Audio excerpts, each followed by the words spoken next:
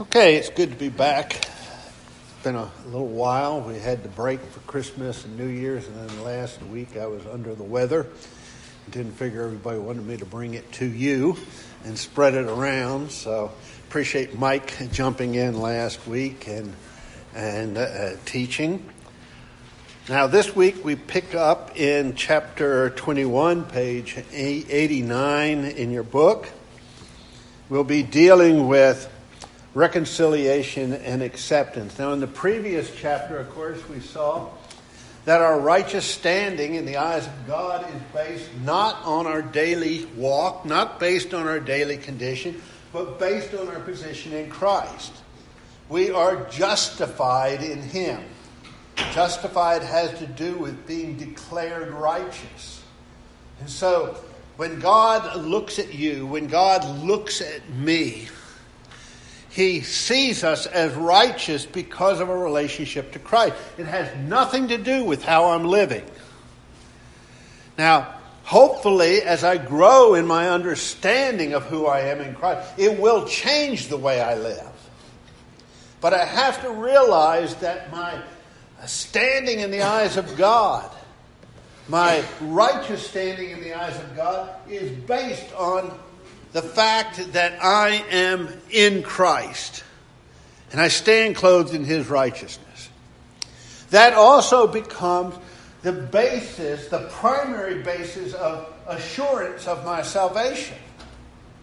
Assurance of my salvation may, in a secondary sense, be at times influenced by my daily walk. You know, as I sometimes look more like a child of God, that gives me a degree of assurance. But there's a lot of days where I might not look like a child of God, where my life might not be consistent with, what a child of God would look like.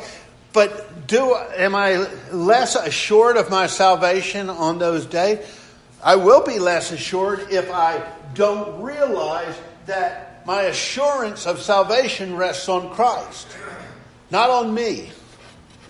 And so even in the days I'm struggling, even in the days I fail, if I grasp who I am and what I have in Christ, I can have full confidence in my salvation. It does not have to be shaken at all. Now today we pick up and we begin by dealing with reconciliation. And we're going to see that reconciliation is another thing that rests upon our position in Christ. I am reconciled to God not on the basis of the life I'm living. I'm reconciled to God on the basis of my union with Christ. And so he opens the chapter and he says, the settled assurance of our justification is not simply to make us sure of getting to heaven, but to prepare us for further spiritual progress. So he said, this assurance we have of our justification in the eyes of God, it's not just so that we have full confidence that one day in the future we're going to go to heaven. He says that assurance of our justification is meant to put us in a position where we can begin to further develop in our spiritual progress. Once I become assured of my righteous standing in the eyes of God, then I am in a position to begin to take in some of the other truths that are so crucial to my spiritual development.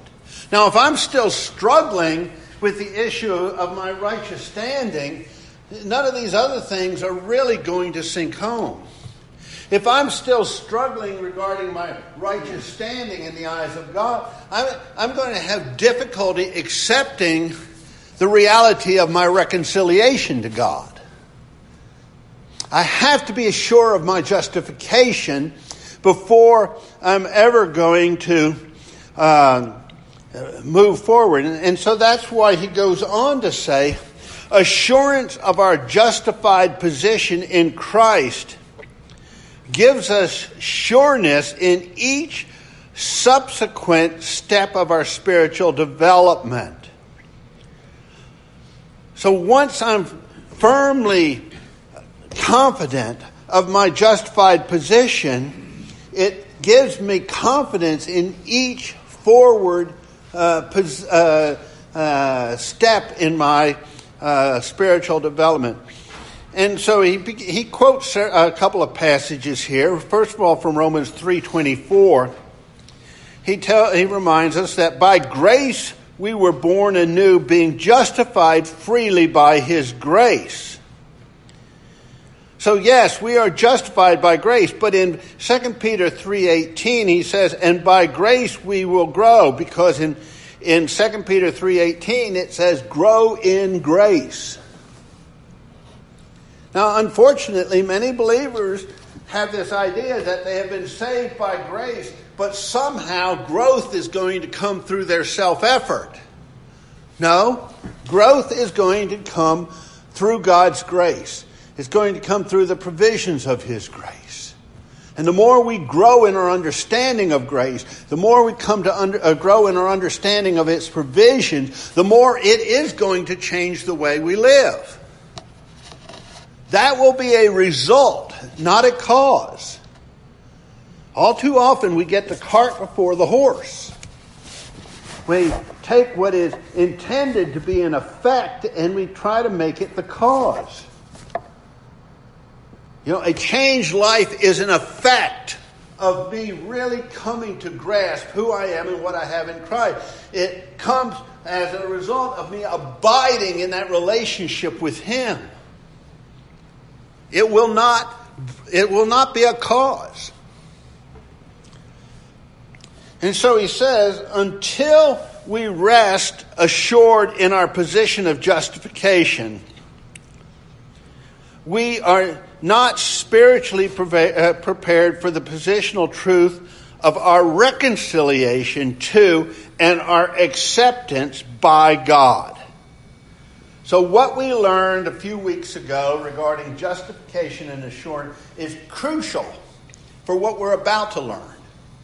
Because once we've come to rest in the fact that when God looks at me, when God looks at you, he sees you clothed in the very righteousness of Christ. It doesn't matter how your life has been today, or what it was like yesterday, or what it's going to be like tomorrow. It doesn't matter if you're struggling today, and if you're failing in many different ways. You still are viewed by God as being righteous in the Lord Jesus Christ. Once you begin to rest in that fact, it sets the stage for you to begin to take on board some other important truths.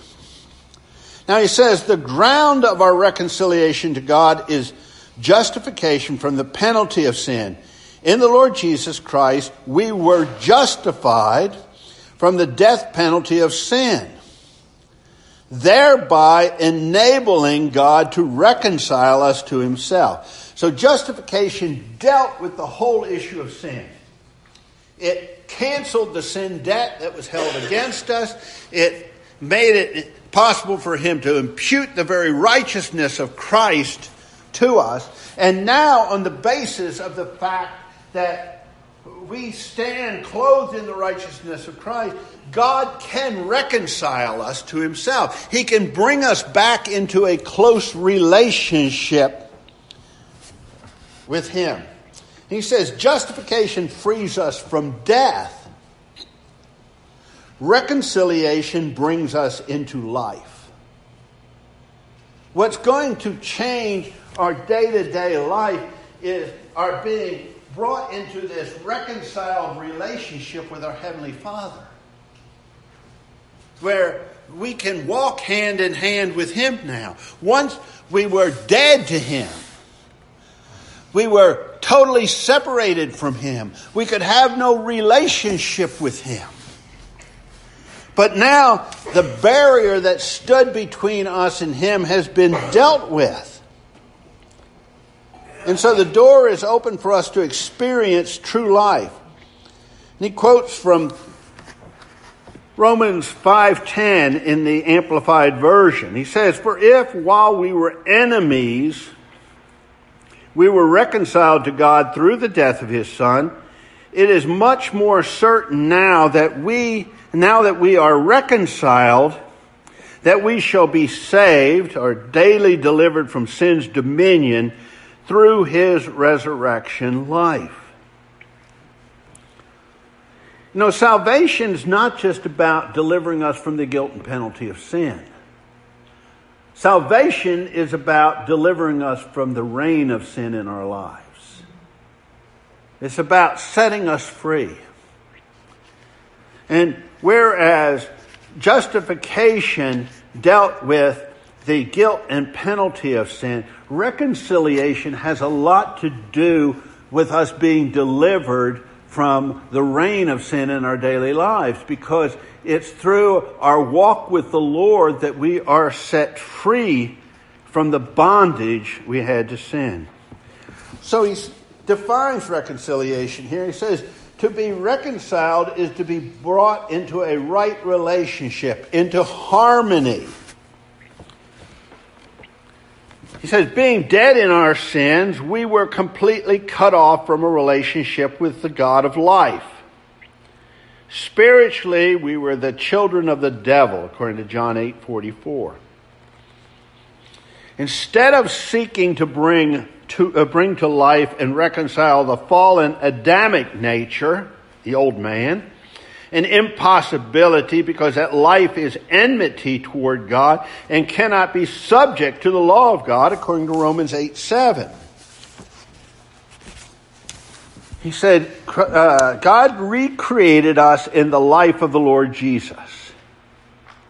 He placed us in a totally new position. He took us out of Adam and he put us into Christ.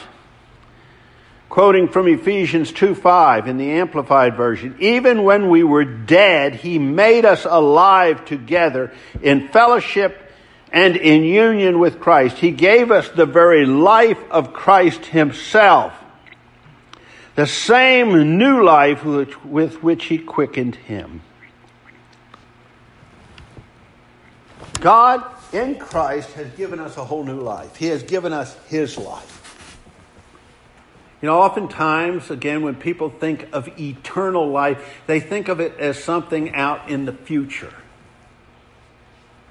You know, that when we leave this world behind, we're going to go to heaven, and that's where we're going to experience eternal life.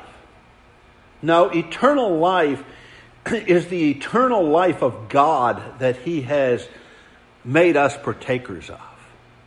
That life that he has always possessed, that through Christ he shares with us. We are possessors of that life now. And as we are reconciled to God, we come to see that life, and we begin to appropriate that life, and we begin to live in the realm of that life. Now, very significantly, he says, self cannot be reconciled to God. That which I was in Adam, that which I am apart from Christ, is never going to be brought into a right relationship with God. And that's the mistake a lot of Christians make. They think that somehow they are going to make their self-life acceptable to God. That through doing this or doing that, they will become reconciled to God. No, we are reconciled to God in the Lord Jesus Christ. Apart from him, I have nothing. My Adamic life is just as objectionable to him today as it was the day before I was saved. It is the life I share with Christ that is reconciled to God.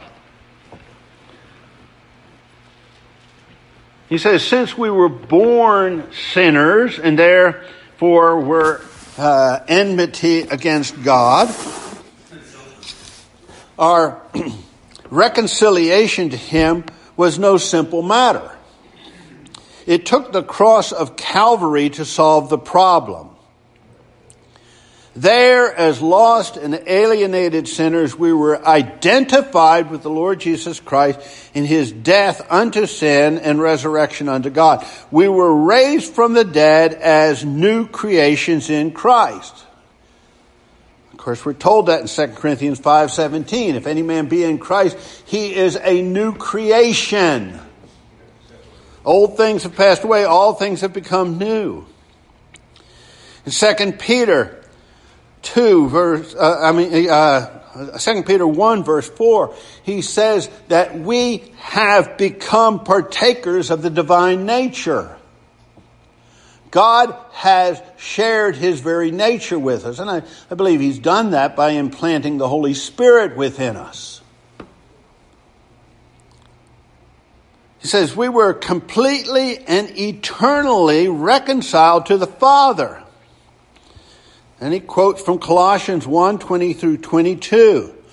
Having made peace through the blood of his cross, the cross of Christ, by him to reconcile all things unto him. And you were sometimes alienated and enmities in your mind by wicked works. Yet now hath he reconciled in the body of his flesh through death to present you holy and unblameable and unreprovable in his sight. Think about that last phrase. Our relationship with Christ makes it possible for us to be presented holy, which is totally set apart, unblameable and unreprovable. That's not talking about my daily condition. That's talking about my position in Christ. Now he says, our present condition is infinitely inferior to our eternal position, but our Father accepts us not in ourselves, but in his Son. What I am in my daily life falls way, way, way short of what I am in Christ. It doesn't even come close. But he says, our Father accepts us not on the basis of our daily life. Our Father accepts us on the basis of our relationship to the Lord Jesus Christ. And that's where we come to see that, like reconciliation, acceptance is based on our position in Christ.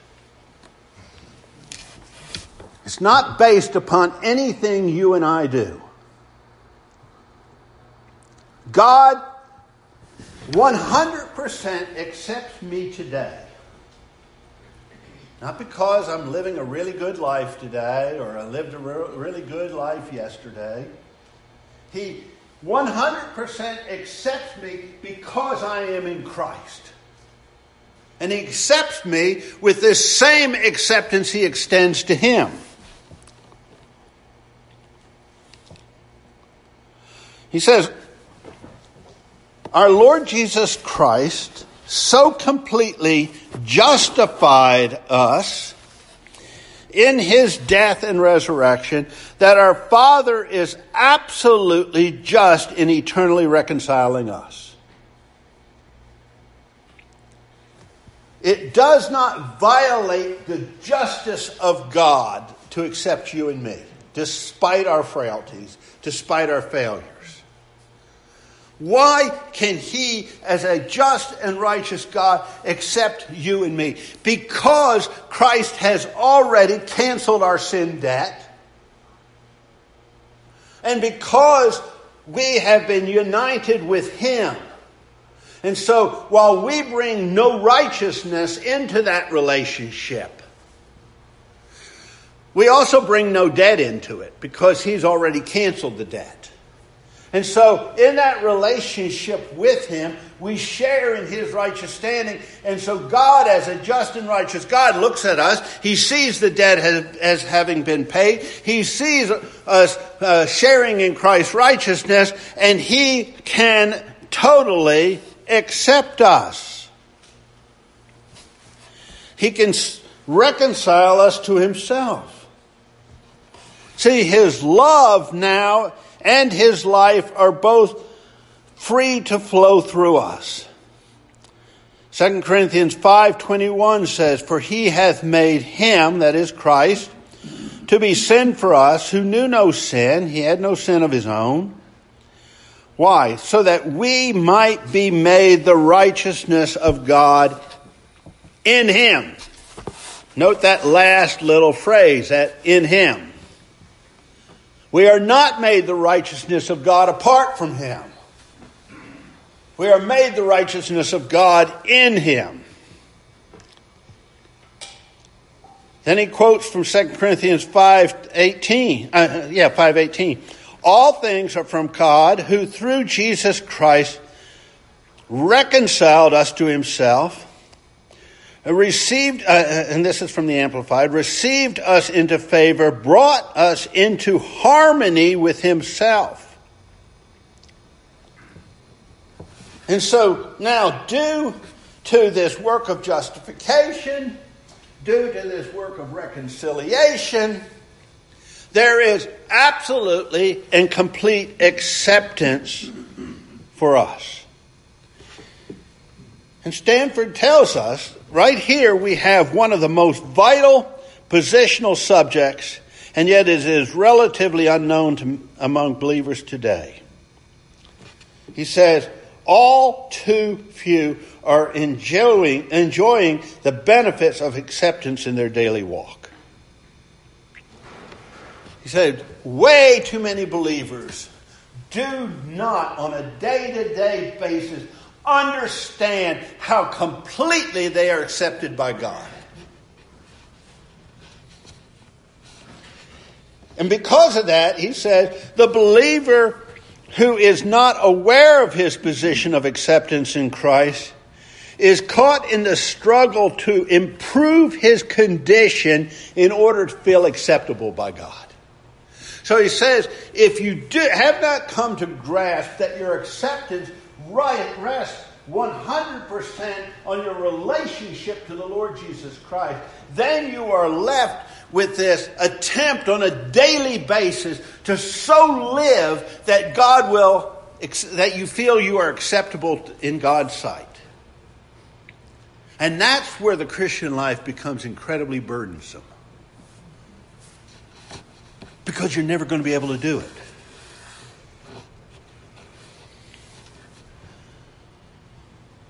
It just brings about so much self-effort. As I shared with you before, when we were in Ireland, one of the first couples we met with, she had come to us and asked about meeting with us because she said that we were the first believers she had ever met who seemed to enjoy the Christian life. And the reason for that was, by and large, the Christian community in Ireland was marked by legalism. It was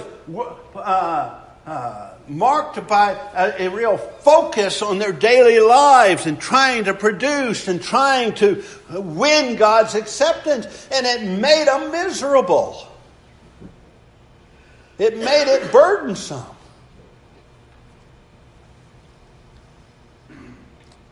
We were able to and have been able to enjoy the Christian life for much of our life because we have come to put our confidence in the fact that who we are and what we have rests not on us but on the Lord Jesus Christ. Now that doesn't mean we don't have our struggles, we don't have our failures, we don't have our times we jump off into the flesh. But by and large, the Christian life is not a burdensome thing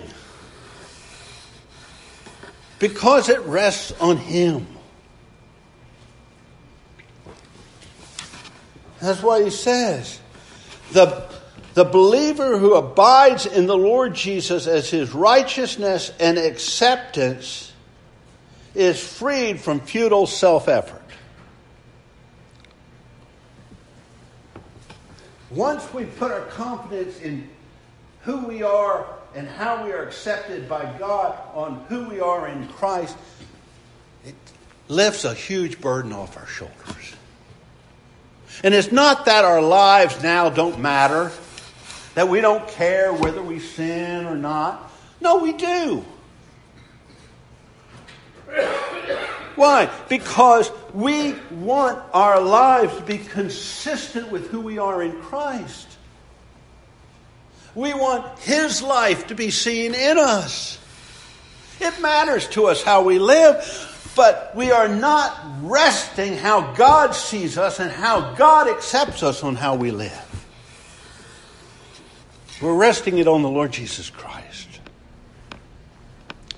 He says, standing in his position, the believer's position in Christ, he trusts Christ to manifest himself increasingly in his life. My confidence is that as I walk with the Lord, that Christ will increasingly show himself through me. My confidence is that who I am in Christ will, little by little, become more and more manifested in my daily walk. But he says he is free from the burden of himself and has become burdened on behalf of others.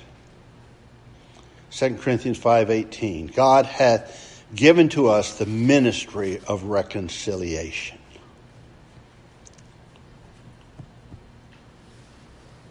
See, he says, once I quit feeling like I have got to somehow strive to get God to accept me, that I have got to somehow prove myself to be righteous to Him, once I get that burden off my shoulder, I can actually become concerned about other people.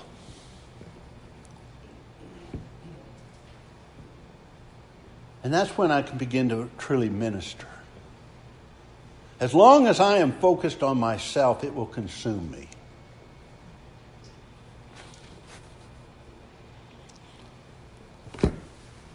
You know, part of really coming to see ourselves in Christ is that it produces humility. I've talked about humility before, that humility is not thinking lowly of ourselves. Humility is not thinking of ourselves. The more I become focused on Christ, the less I'm focused on me, the more I can be focused on others. And that's where humility comes in. The life is not about me. It's about Christ.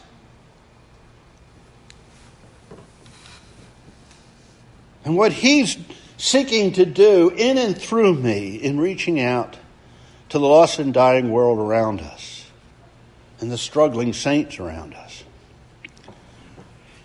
Now he starts out looking here again further concerning acceptance. He says, first of all, we must consider the area in which we are not accepted by God nor ever can be. And he says, it's only natural for us to feel that our spiritual work and service make us acceptable to the Father. You know, it's natural to think that, it's my walk, my daily life, is what I'm doing for God that makes me acceptable. And I mean, this is a real danger for those who are in full-time ministry. It's a real danger to think that it is our service that makes us acceptable to God. It's a danger for missionaries. It's a danger for pastors. It's danger for anyone that's in, whose life seems to be involved around ministry, to think that somehow that ministry is making us acceptable. He says, we imagine, and that's all it is imagination.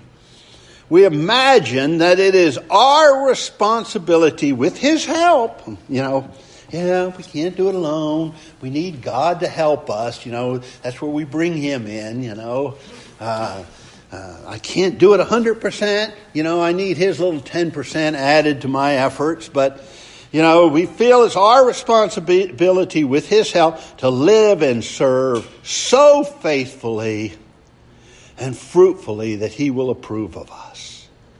And therefore continually and abundantly bless us. Man, I'm going to serve so faithfully that God is going to basically be constrained to bless me. To be faithful to me because I've been so faithful to Him. He says we are making the natural mistake of depending on our condition instead of our position for acceptance.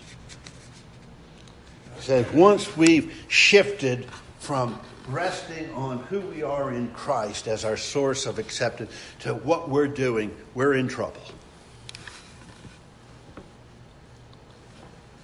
Now, he's not downplaying service.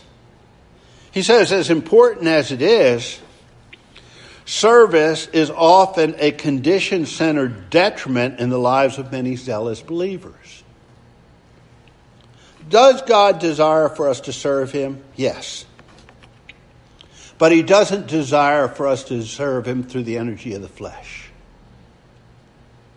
He doesn't desire for us to serve Him in an attempt to win His favor. He desires for us to serve Him as an outflow of Christ's life in and through us. He wants that service to be a result, not a cause. And he says, service can become a detriment. How? Well, he says, when service is given predominance over fellowship with and growth in the Lord Jesus, doing instead of being takes over in the life. It says, as soon as fellowship and growth become less important than what we're doing, we're in trouble. And I guarantee you that happens all too often in Christian ministry. I can assure you it happens a whole lot on the mission field.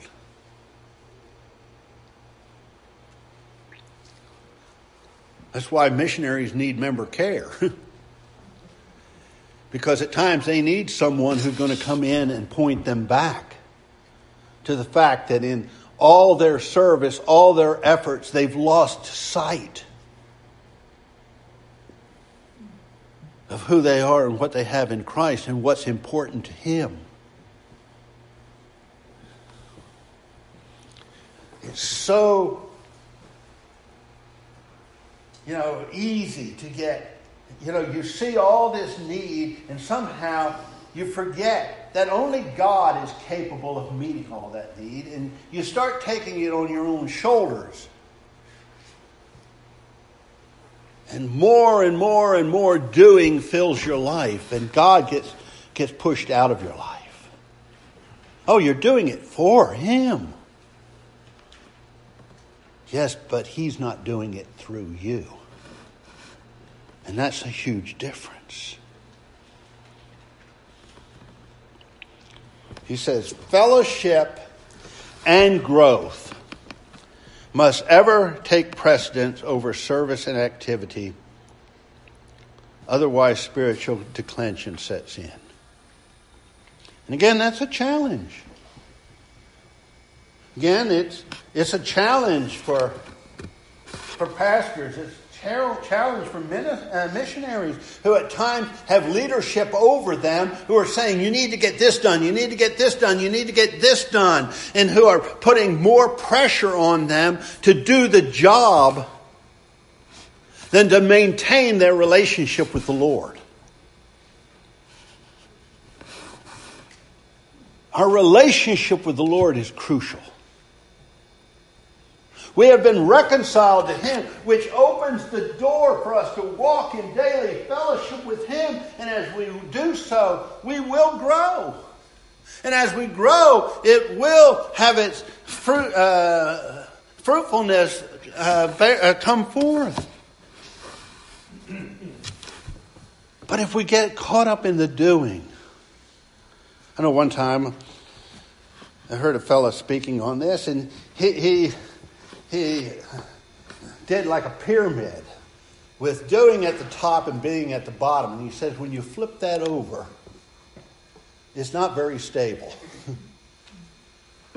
When you're trying to put a pyramid on its point, it lacks any stability.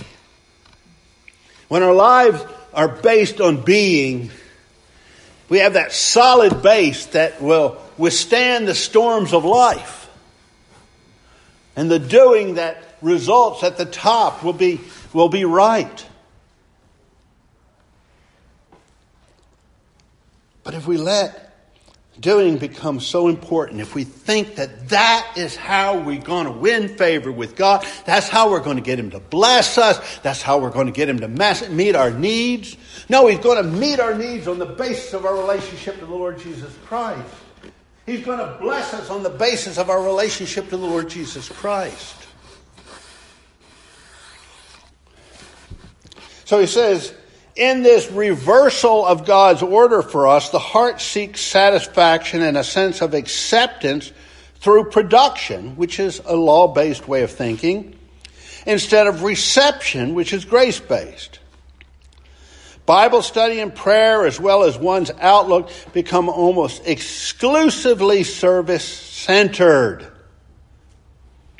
You know, my prayer can become all about service, rather than my prayer being a time of fellowship with my Father. You know, my Bible study can be, looking for truths I can share with somebody else and that going to minister to this person or that, rather than my Bible study being towards getting to know my Lord.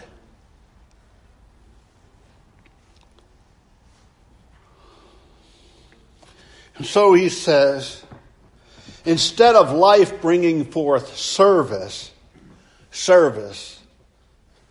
becomes life. That should be the life instead of to life on there. But instead of life bringing forth service becomes the life. And I know a lot of people in ministry that is what is true of them. Service has become their life. And then he says, thus, as long as service goes well, the servant is happy and feels accepted. Man, if you're in a ministry of evangelism, as long as those people are walking the aisle and coming forward, oh yeah, everything's great. You feel accepted by God. Or regardless of your ministry, as long as it's producing what you think it should be producing, you think, wow, I'm happy. God loves me. God accepts me. God really values me because of all I'm doing for Him. But then he says, but once the service wanes or fails to produce results, all else falls with it.